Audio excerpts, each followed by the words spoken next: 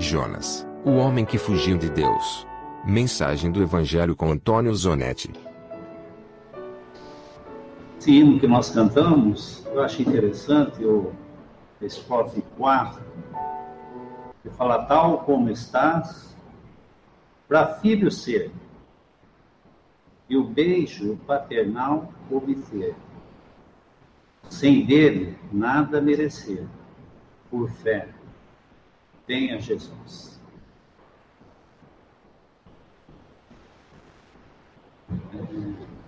É muito comum nós ouvirmos pessoas falarem sobre que todos são filhos de Deus, né?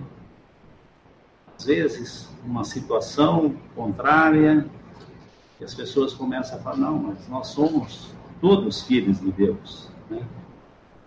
E nós que conhecemos a palavra de Deus, nós sabemos que não é dessa forma. Podemos abrir no Evangelho de João, capítulo 1. Evangelho de João, capítulo 1, versículo 12.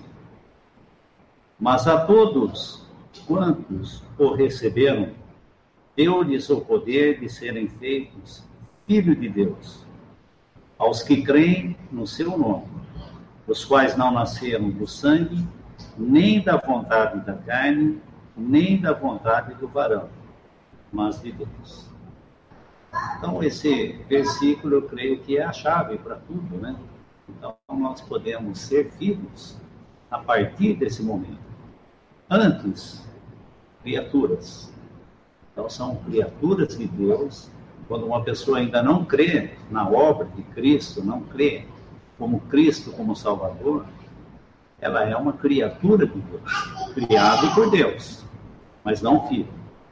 Então, nós vemos que esse hino é bem claro: tal como estás, para filho ser, e o beijo paternal obter, sem dele nada merecer, por fé, venha Jesus. Estava pensando numa passagem em Jonas, e é muito comum quando nós falamos às crianças gostam muito de história, principalmente esse tipo de história, né, que tem um pouco de aventura, né, porque a gente vê, fala: puxa, mas como, né? Nós, como adultos, até pensamos como, né? Nós ficamos indagando: mas como? Engoliu o peixe, ficou 3 dias, mas que jeito? Mas como? Mas como pode ser? Nós adultos, nós sempre ficamos questionando e perguntando. Mas quando você fala para uma criança, elas não ficam questionando. Por isso que na palavra o Senhor fala: se não vos tornares como uma criança, não podereis ver o reino de Deus. Então nós vemos que uma criança, você fala, ela fica boquiaberta, elas gostam de ouvir histórias, né? Elas ficam delirando quando você conta uma história. E essa história de Jonas, ela é interessante. Nós falamos às crianças, né? Mostramos em figura. Quantas vezes os irmãos em escola dominical mostrou essas coisas às crianças, e elas realmente elas entram na história, elas conseguem mergulhar na história. E nós já, como adultos, nós já ficamos um pouco com o pé atrás, né? Como é que, poxa, ficamos muitas vezes questionando: mas espera, que tipo de peixe? A palavra não fala que peixe que era, se era um tubarão, se era uma baleia, que tipo de peixe que era. Mas ela fala que era um grande peixe. Era um grande peixe. Mas que diferença faz o tipo de peixe, né? Vai fazer alguma diferença se é uma baleia, se é um tubarão, que for? A palavra fala que é um grande peixe. Agora, esse não é um tipo de história que foi escrita somente para coisa infantil, para as crianças se divertir, porque é uma historinha bonita, né? Olha que engraçado, e faz aquela encenação, tudo. Mas nós vemos que isso aí, ela está relacionada também com o Evangelho. Então, nós vemos que quando o povo pede um sinal, o Senhor já refere, fala, nenhum sinal será dado, senão o sinal de Jonas. Como Jonas teve 3 dias e 3 noites dentro do grande peixe, assim importa que o Filho do Homem também esteja no seio da terra 3 dias e 3 noites. Né? Então, nós vemos que é uma história que tem um fundamento, é uma história que está registrada aqui, e tudo que foi escrito é para o nosso ensino, ela foi escrita. Então, nós temos que sempre aprender dessa maneira e ver que aqui nós vamos ver um homem que ele está, de uma certa forma, fugindo da responsabilidade daquilo que Deus queria que ele fizesse. Nós vemos que Deus, ele utiliza homens fracos, pecadores, para se pregar no Evangelho. No entanto, nós vemos que cada semana aqui pedido a um irmão que fique à vontade para trazer essas boas novas. E nós temos que confessar que nós sempre ficamos um pouquinho esperando que outro faça. Eu vou esperar, quem sabe outro. Quando outro faz, puxa, ele foi. Né? Que beleza, ele foi. Fiquei livre. Né? Parece que nós temos um pouquinho de Jonas, né? Parece que nós não queremos muita responsabilidade. Por quê? Porque muitas vezes pode ser que nosso dia a dia, ou a nossa consciência, ou qualquer coisa assim, nós olhamos para nós e falamos, puxa, mas eu não estou capacitado para fazer isso.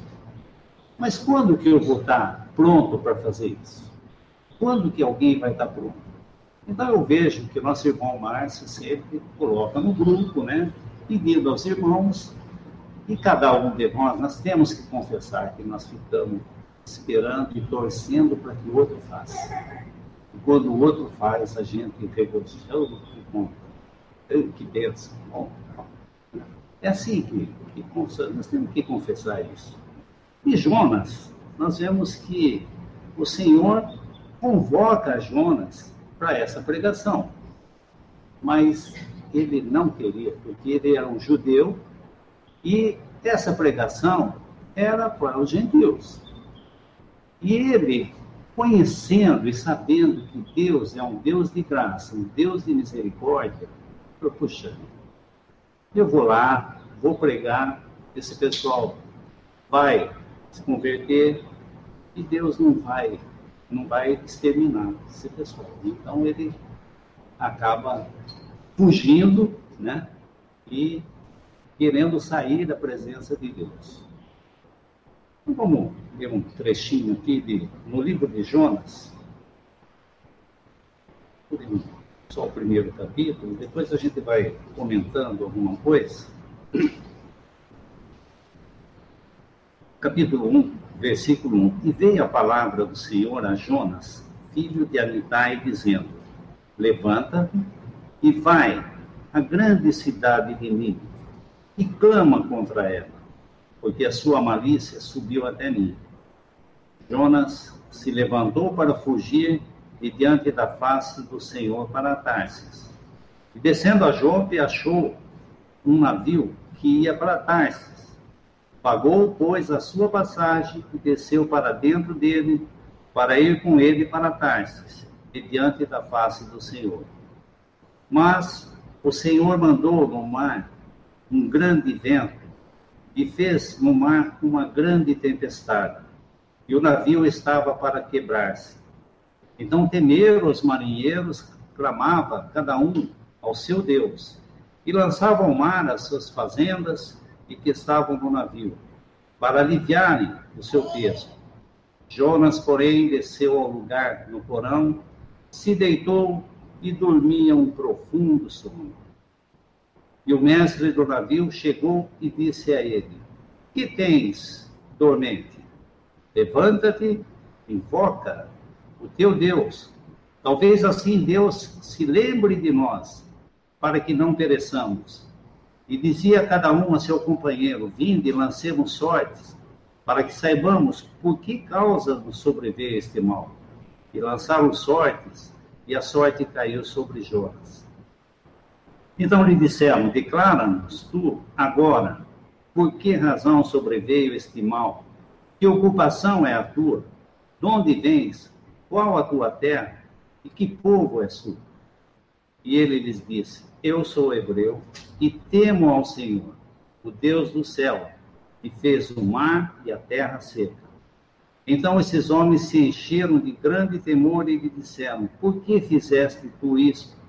Pois sabiam os homens que fugia de diante do Senhor, porque ele o tinha declarado. E disseram-lhe: que faremos nós para que o mar se acalme? Porque o mar se elevava e engrossava cada vez mais.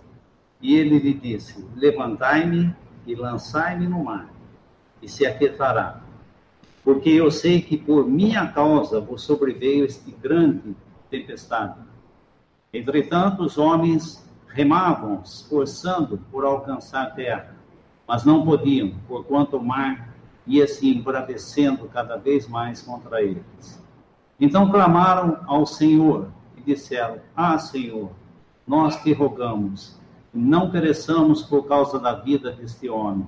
Não ponha sobre nós o sangue inocente, porque tu, Senhor, fizeste como te aprouve.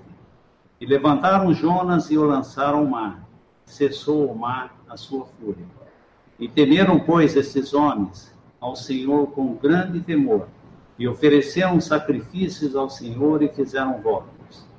E preparou, pois, o Senhor um grande peixe para que tragasse Jonas, e este teve 3 dias e 3 noites nas entranhas do peixe. Nós vemos aqui que Jonas fugindo do Senhor e a paciência do Senhor aguardando tudo o que aconteceu aqui. Então Deus é um Deus longânimo, um Deus de paciência. Nós temos que entender que um coração de um profeta com um coração de um outro crente qualquer é o mesmo, não é diferente. O coração do profeta não é diferente de um como nós, é o mesmo, porque é a mesma carne, é a mesma coisa. Esses dias atrás estivemos lendo sobre Paulo, e nós vemos que Paulo foi um apóstolo escolhido por Deus, né? E nós vemos que Deus fez a escolha, nós vemos que Deus pediu para que Ananias fosse lá e ungisse a Paulo, e Ananias contesta ao Senhor, falando: puxa, mas esse homem fez tanto mal, esse homem perseguiu, esse homem fez... Não, vai, porque este é um vaso escolhido para o meu nome, e ele vai ver o quanto ele vai padecer pelo meu nome. Ele não fala o quanto ele vai ser honrado, o quanto ele vai ter glória nesse mundo. Não, ele vai padecer pelo meu nome. Só que nós vemos na vida de Paulo muitas coisas também. O interessante da palavra de Deus é que ela não mostra somente os altos das pessoas, ela mostra também a queda. Por que a palavra faz dessa forma? Quão diferente de outros livros que você lê, o autor lhe fala: puxa, eu jamais vou chegar nesse nível. Por quê? Porque só mostra coisa boa. Mas a palavra de Deus, quando você lê, você olha e fala: mas puxa, mas como? Quando você vê a vida de Davi, fala: puxa, mas como? Como que Davi chegou nesse ponto de cometer um adultério? Como que Davi chegou nesse ponto de cometer um assassinato? Como que Davi fez tudo isso? Tendo tantas mulheres. É o coração natural de cada homem. E Deus é fiel. Então não é porque o homem é infiel, mas Deus permanece fiel. Só que a diferença, nós vemos que a palavra fala assim: tudo que o homem semear, ele vai colher. Então, isso serve para crente e serve para incrédulo. Então, Deus não faz distinção. Então, nós vemos que, muitas vezes, nós podemos aprender as coisas de Deus por ouvir. E outras vezes, nós temos que aprender por meios de quebras. Então, Deus, ele vai ensinar. Então, nós vemos que aqui ele tinha que ensinar para Jonas. Jonas ia aprender dessa maneira, uma maneira mais difícil, que é sofrendo. Mas, nós vemos que Deus, ele jamais desiste dos seus. Ele faz com que haja arrependimento. E custe o que custar, ele vai fazer isso. E nós vemos aqui no capítulo 2 que Jonas orou ao Senhor. Capítulo 2, versículo 1. E orou Jonas ao Senhor, seu Deus, das entranhas do peixe. Existe lugar para orar? Existe lugar para orar? Muitas vezes as pessoas pensam, poxa, mas se eu estivesse num lugar calmo, estivesse num lugar tranquilo, ou numa igreja bem assim, eu poderia orar, eu ia sentir melhor. Fico pensando como que Jonas orou, com aquelas algas enroladas na cabeça, naquela condição, né? Então, nós podemos orar em qualquer situação. E o Senhor vai ouvir. Ele não vai esperar que eu esteja numa posição muito boa para poder orar. Em qualquer situação, nós podemos orar, né? Podemos orar dirigindo o nosso carro, em qualquer situação, em pensamento, em qualquer situação. E nós vemos aqui que, nesse capítulo, é dito aqui que Jonas orou por várias vezes. Nós vemos no capítulo 1, versículo 14, aqueles homens clamando, né, por Jonas. Versículo 14, fala: então clamaram ao Senhor e disseram: ah, Senhor, nós te rogamos que não pereçamos por causa da vida deste homem. Não ponha sobre nós o sangue inocente, porque tu, Senhor, fizeste como te aprouve. E depois, no capítulo 2, versículo 1, nós vemos Jonas orando ali dentro do grande peixe. E depois, no capítulo 3, versículo 8.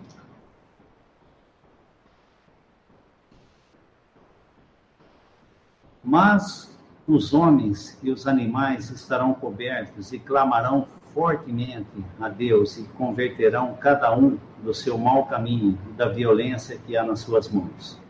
E no capítulo 4, versículo 2, e orou ao Senhor e disse: ah, Senhor, não foi isso que eu disse, estando ainda na terra?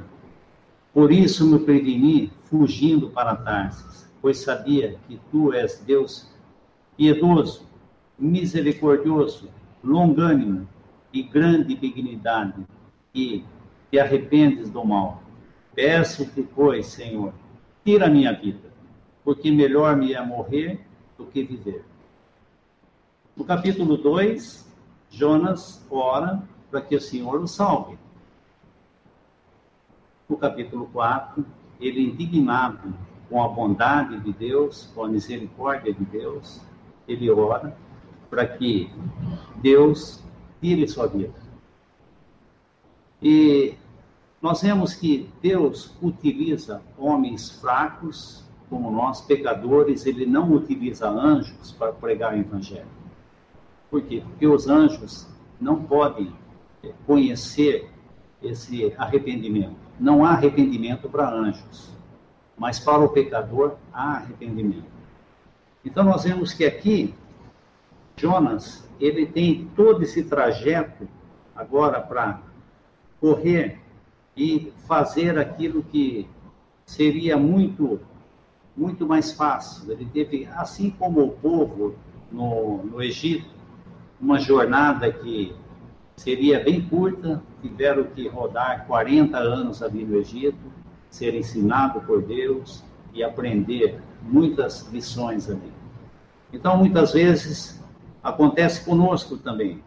Deus nos chama para algo e nós queremos fazer a nossa vontade, a nossa maneira, e temos que aprender certas lições.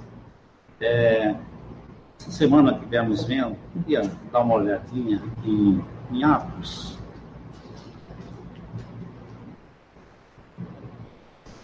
O livro de Atos, capítulo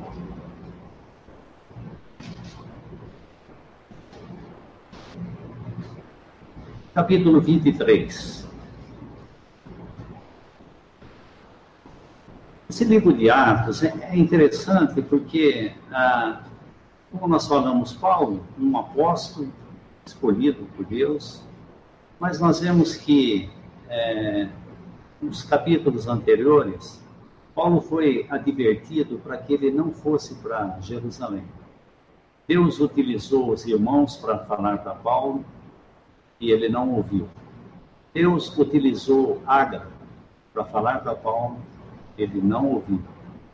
E ele acabou fazendo a sua própria vontade, porque a palavra registra no seu espírito, em letra minúscula. E nós vemos que Paulo, ele tentou de várias maneiras convencer os judeus, porque ele tinha um coração para os judeus. E ele tentou de várias maneiras convencer os judeus e ele não conseguia nada. Nós vemos que quando a multidão se juntou, ele acabou falando para os hebreus em língua hebraica, foi permitido que ele falasse. Ele falou que, numa ocasião, ele falou que ele era judeu. Depois quando era favorável, ele falou que era romano, não que ele não fosse, ele era também. Então, quando era favorável, ele usava de uma posição. Quando era favorável de outra maneira, ele usava de uma outra posição. Mas tudo por quê? Porque ele estava fazendo a sua própria vontade. Os irmãos advertiram para que ele não fosse, o Senhor enviou a um profeta, mas ele acabou fazendo a sua própria vontade, e assim nós vemos que tudo que ele fazia não dava certo. Por quê? Porque era ele fazendo. Quão diferente, porque o Senhor dá livramento para Paulo, embora ele fazendo coisas que não era segundo aquilo que era para ele fazer, nós vemos que quando chegar ao ponto de querer matá-lo, o Senhor dá um livramento a Paulo de uma forma humana. Nós vemos que nunca ouvimos falar de um sobrinho de Paulo. E esse sobrinho de Paulo acaba sabendo que os judeus estavam querendo matar a Paulo e vai e anuncia isso. Paulo envia ele ao tribuno e Paulo acaba sendo livre dessa forma.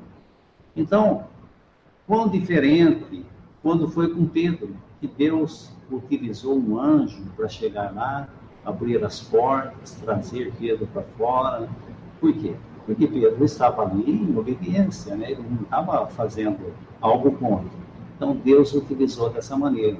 Mas agora com Paulo, Deus estava usando de uma maneira humana.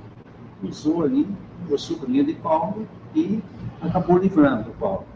E Paulo tentou de todas as formas, ele falou, e no capítulo 23, versículo 6, eu vou ser bem conciso aqui, mas fala assim: e Paulo, sabendo que uma parte era dos saduceus e outra do fariseu, clamou ao conselho: varões e irmãos, eu sou fariseu, filho de fariseu, no tocante à esperança e ressurreição dos mortos, sou julgado. E havendo dito isto, houve dissensão entre os fariseus e os saduceus, e a multidão se dividiu, porque os saduceus dizem que não há ressurreição nem de anjo, nem de espírito, mas os fariseus reconhecem uma e outra coisa. E originou-se um grande clamor, levantando-se os escribas da parte dos fariseus, contendiam dizendo: nenhum mal achamos nesse homem. E se algum espírito ou anjo lhe falou, não resistamos a Deus. E havendo grande dissensão, o tribuno, temendo que Paulo fosse despedaçado por eles, mandou descer a soldadesca para que o tirassem do meio deles e o levassem para a fortaleza. E eu acho muito bonito esse versículo 11, porque Paulo, ele estava agindo, seria como ele estivesse tirando da sua mochila tudo aquilo que ele poderia. E ele tinha, porque era um homem que ele falava vários idiomas, né? Realmente ele era judeu, ele era romano, tudo aquilo que ele falava era. Mas como ele estava em desobediência, nada daquilo que ele fazia dava certo, né? Ele falava de uma maneira e um contra que ele matava. Aí ele, percebendo que ali havia fariseus e saduceus, ele implementou dessa maneira e houve aquele tumulto, né? Só criou tumulto. E daí no versículo 11 fala assim: e na noite seguinte, apresentando-se-lhe o Senhor, disse: Paulo, tem ânimo, porque como de mim testificasse em Jerusalém, assim importa que testifiques também em Roma. Não seria como se batesse na costa: Paulo, fica tranquilo, sabe? Então, isso aí para nós é um consolo, porque o Senhor não fala, sabia? O Senhor, ele está ali, né? Ele está nos ajudando. Então, isso para nós é um consolo. Então, nós vemos que Jonas também, o Senhor não desamparou. Claro, tá bom, quer ir para cá. Porque uma vez eu lembro que o irmão falou que esse mundo aqui, esse mundo é um navio que está indo para Tarsis, né? Esse mundo é desse jeito, né? Então, nós vemos que Deus, ele teve que ter paciência com Jonas e Jonas aprender essa lição. E uma coisa que eu achei interessante, que um irmão narra sobre essa questão de Jonas, é que ele não precisou falar muitas palavras para que esse povo se convertesse, né? Muitas vezes nós achamos que, por nossa habilidade, por nosso testemunho, nós vamos convencer as pessoas. Paulo estava falando, deu o testemunho da sua vida, falou de toda a sua vida, até o ponto que ele falou: Paulo, para, essas letras estão deixando você meio doido, para, não aguentavam mais ouvir. Então, muitas vezes, quando nós começamos a pregar a palavra e vemos que achamos que não faz efeito, nós queremos introduzir a nossa vida, a nossa experiência. E nós vemos que nada disso. É a palavra de Deus que tem vida. É essa palavra que vai tocar nas pessoas. Então, quantas palavras Jonas teve que falar para que esse povo se convertesse? Ele não teve que fazer uma declaração, ele não teve que contar a sua vida, falar: olha, eu estava assim, era para ir fazer e tal, depois eu fui no navio, depois eu fiz aquilo, depois eu ia. E como muitas vezes a gente começa a contar a nossa vida e a gente quer dar uma floreada assim, falando tanta coisa. Ele não fez nada disso. Aliás, eu creio que ele foi de muito mau grado lá, porque ele foi como a gente muitas vezes vai com a cabeça lá: tá bom, vou falar e agora vou sentar, vamos ver o que acontece, né? Mas é interessante, o irmão fala assim que foram 8 palavras que Paulo falou e ele se converteu. 8 palavras. Todo esse caminho que ele correu, todo esse trajeto que ele saiu, tudo aquilo que aconteceu com ele, de ser engolido por esse peixe, de ele ter que orar lá, de ter que fazer todo esse tipo de coisa, depois ter que caminhar mais 3 dias, tudo para chegar lá, chegar no ponto. Como que a gente faz rodeio com as coisas, a gente fica, né? Uma coisa tão simples e a gente fica ali, né? Deixando as coisas difíceis. Ele falou assim,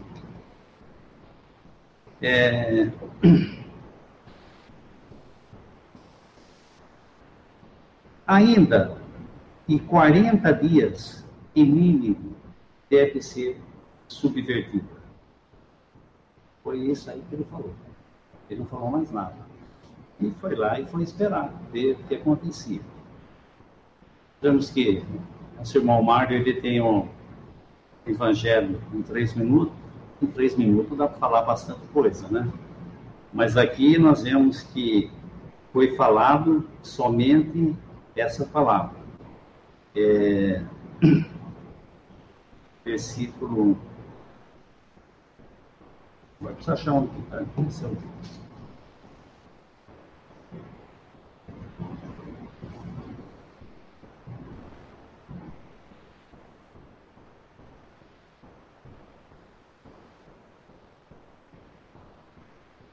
Capítulo 3, versículo 4.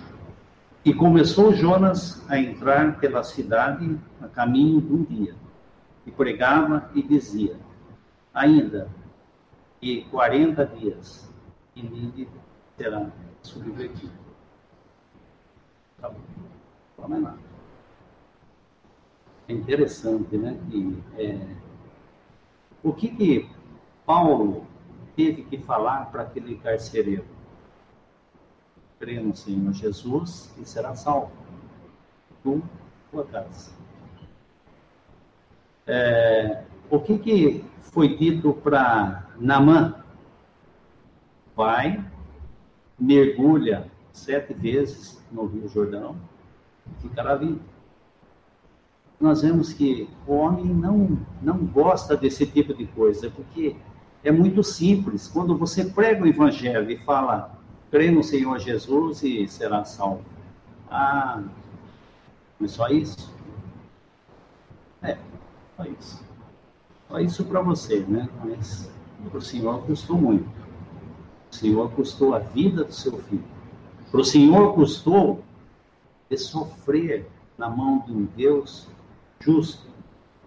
O Senhor custou ficar ali naquelas trevas onde ele sofreu. Você fez trevas sobre toda a terra. E você fala, só isso. Só isso é para você, porque o Senhor sabe que se ele pedisse mais, você não faria. E agora, ele pedindo menos, você também acha que é muito pouco. Então, nós vemos que aqui, o Senhor, com essa paciência com Jonas, para que ele fosse a Nínive e pregasse. E esse povo, eles se arrependeram. Versículo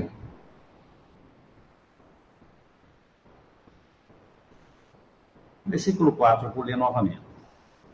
E começou Jonas a entrar pela cidade a caminho de um dia. Pregava e dizia, ainda 40 dias, e Nínive será subvertida. E os homens de Nínive creram em Deus e proclamaram um jejum, vestiram de saco, desde o maior até o menor. A palavra não fala. Creram em Jonas, naquilo que Jonas falou. Creram em Deus. Creram na palavra de Deus. Então, o nosso testemunho é bom. Só que muitas vezes nós nos gloriamos em dar o nosso testemunho. Parece que nós fizemos alguma coisa por merecer. E isso ofusca um pouco do Evangelho. Então, o Evangelho tem que ser pregado porque é a palavra de Deus. É a palavra que tem poder. Essa palavra que vai gerar vida. Por quê? Porque a palavra diz que todos estão mortos em delitos e pecados. A palavra fala, não há um justo, nenhum sequer. Todos extraviados. E destituídos estão da glória de Deus. Isso que a palavra fala. Então, nós vemos que não tem outro caminho. A palavra fala que não há um justo. Ah, mas eu faço. Olha, eu procuro fazer, eu procuro ajudar as pessoas, porque o que importa. Mas a palavra fala assim, você está fazendo errado.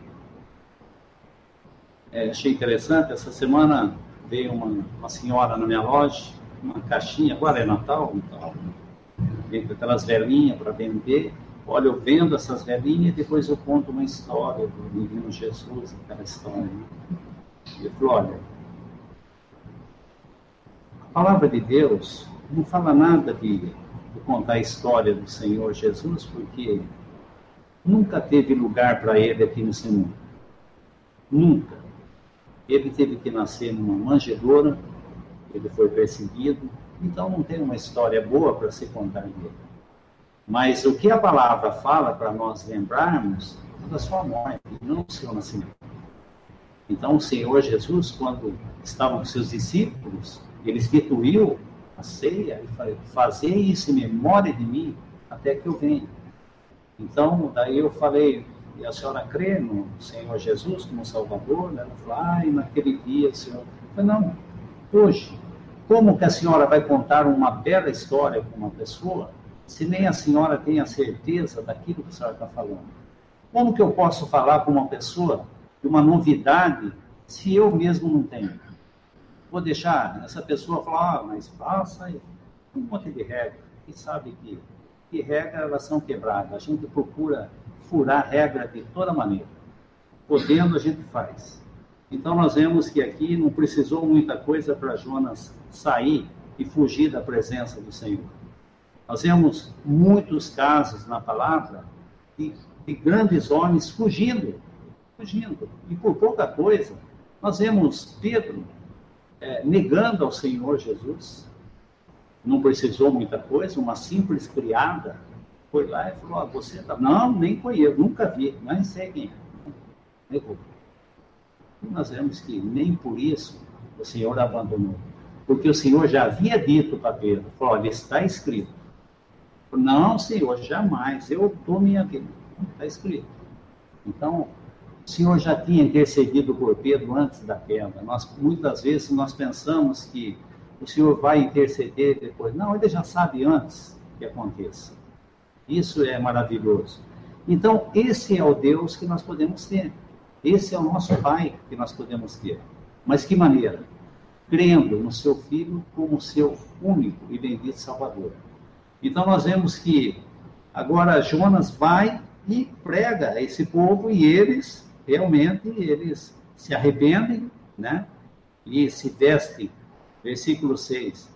Porque a palavra chegou ao rei de Nínive, levantou do seu trono, tirou de si os seus vestidos, cobriu de saco, assentou-se sobre cinza, fez uma proclamação e divulgou em Nínive, por mandato do rei, dos seus grandes, dizendo, nem homem, nem animais, nem bois, nem ovelhas, provem coisa alguma, e nem se dê pasto, e nem bebam água.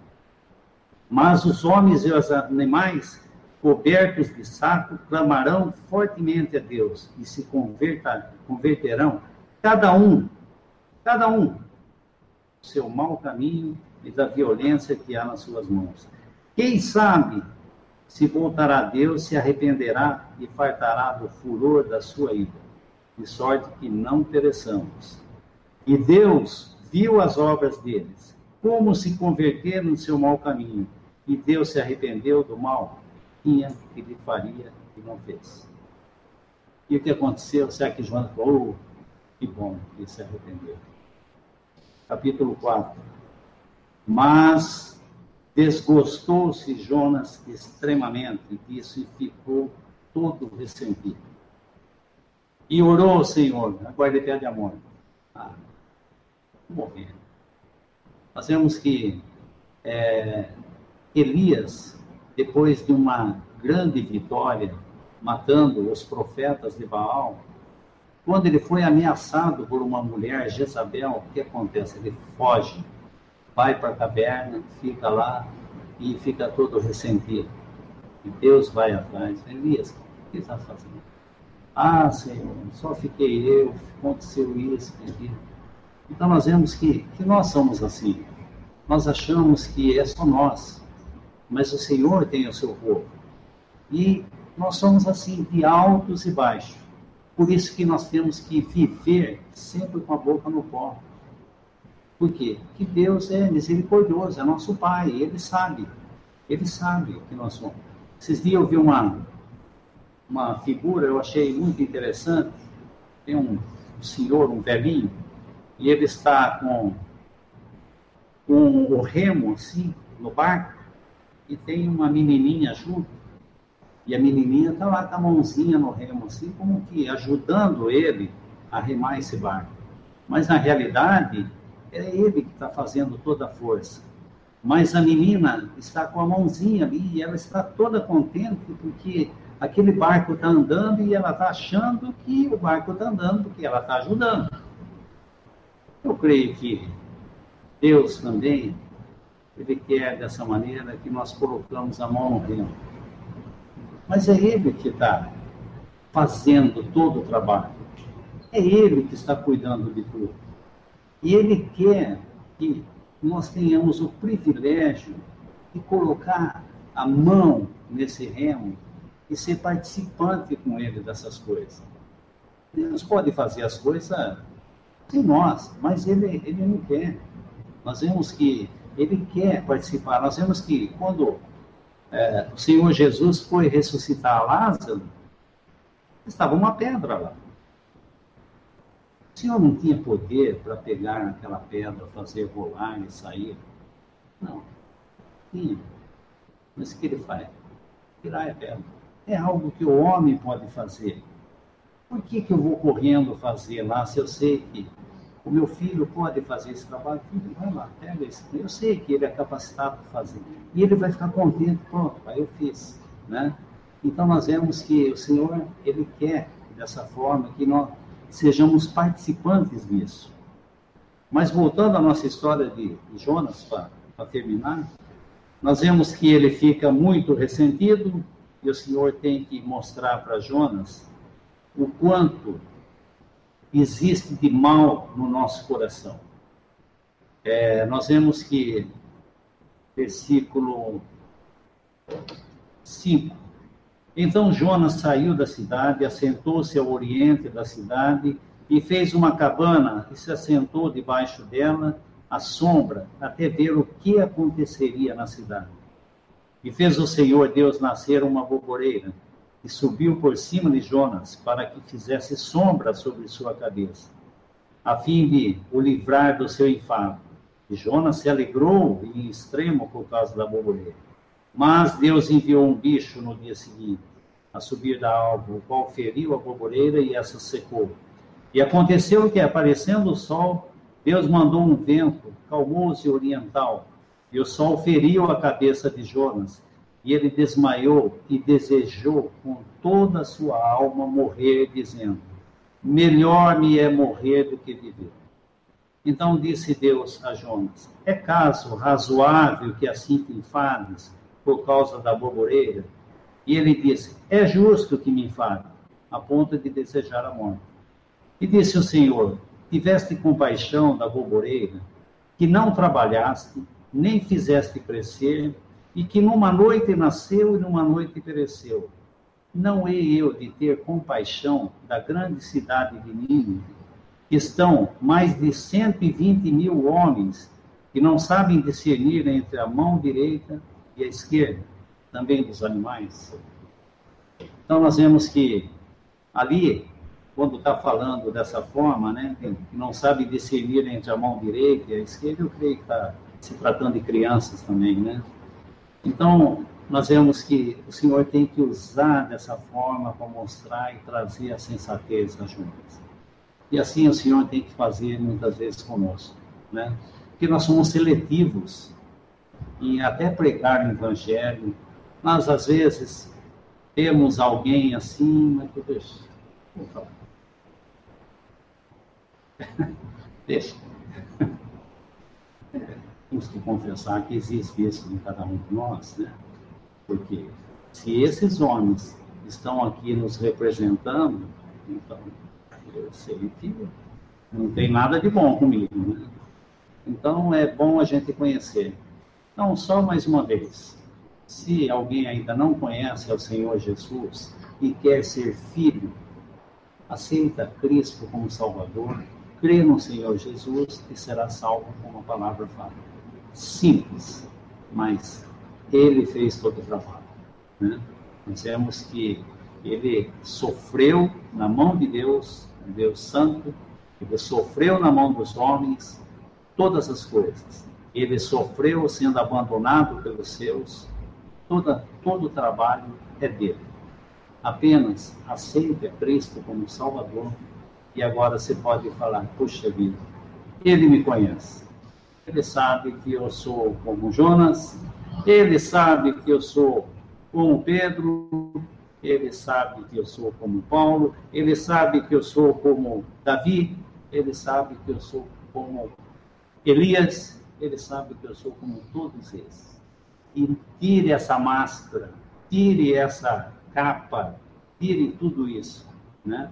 Tudo aquilo que pode mostrar que você é puro. Você não é nada disso. Se humilha diante dele e creia nele, e você vai estar limpo e livre e poder fazer esse serviço e colocar a mão desse remo e falar, deixa ele remar, e eu só vou ficar com as mãos ali, ele vai dirigir. Podemos dar graça com a sua palavra. Nosso Pai, nós damos graças por esse privilégio de poder anunciar a tua palavra.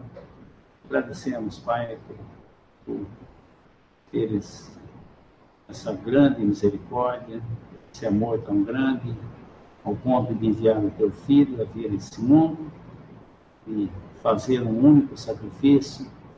Agradecemos também por esse evangelho que está sendo pregado em tantos lugares. E a tua palavra possa ter impacto no coração dessas pessoas, assim como esses de Nínive, que creram em Deus. E cada um possa crer também individualmente, e possa fazer essa obra. Nós agradecemos pela tua palavra, recomendando que aqueles que já são salvos possam também ser fortalecidos em saber que estamos em boas mãos. Podemos descansar nesse bendito Salvador. Damos graças nesse nome bendito do Senhor Jesus Cristo. Amém. Visite 3minutos.net. Dúvidas? Visite respondi.com.br. Adquira os livros ou baixe o e-book. Também para Android e iPhone.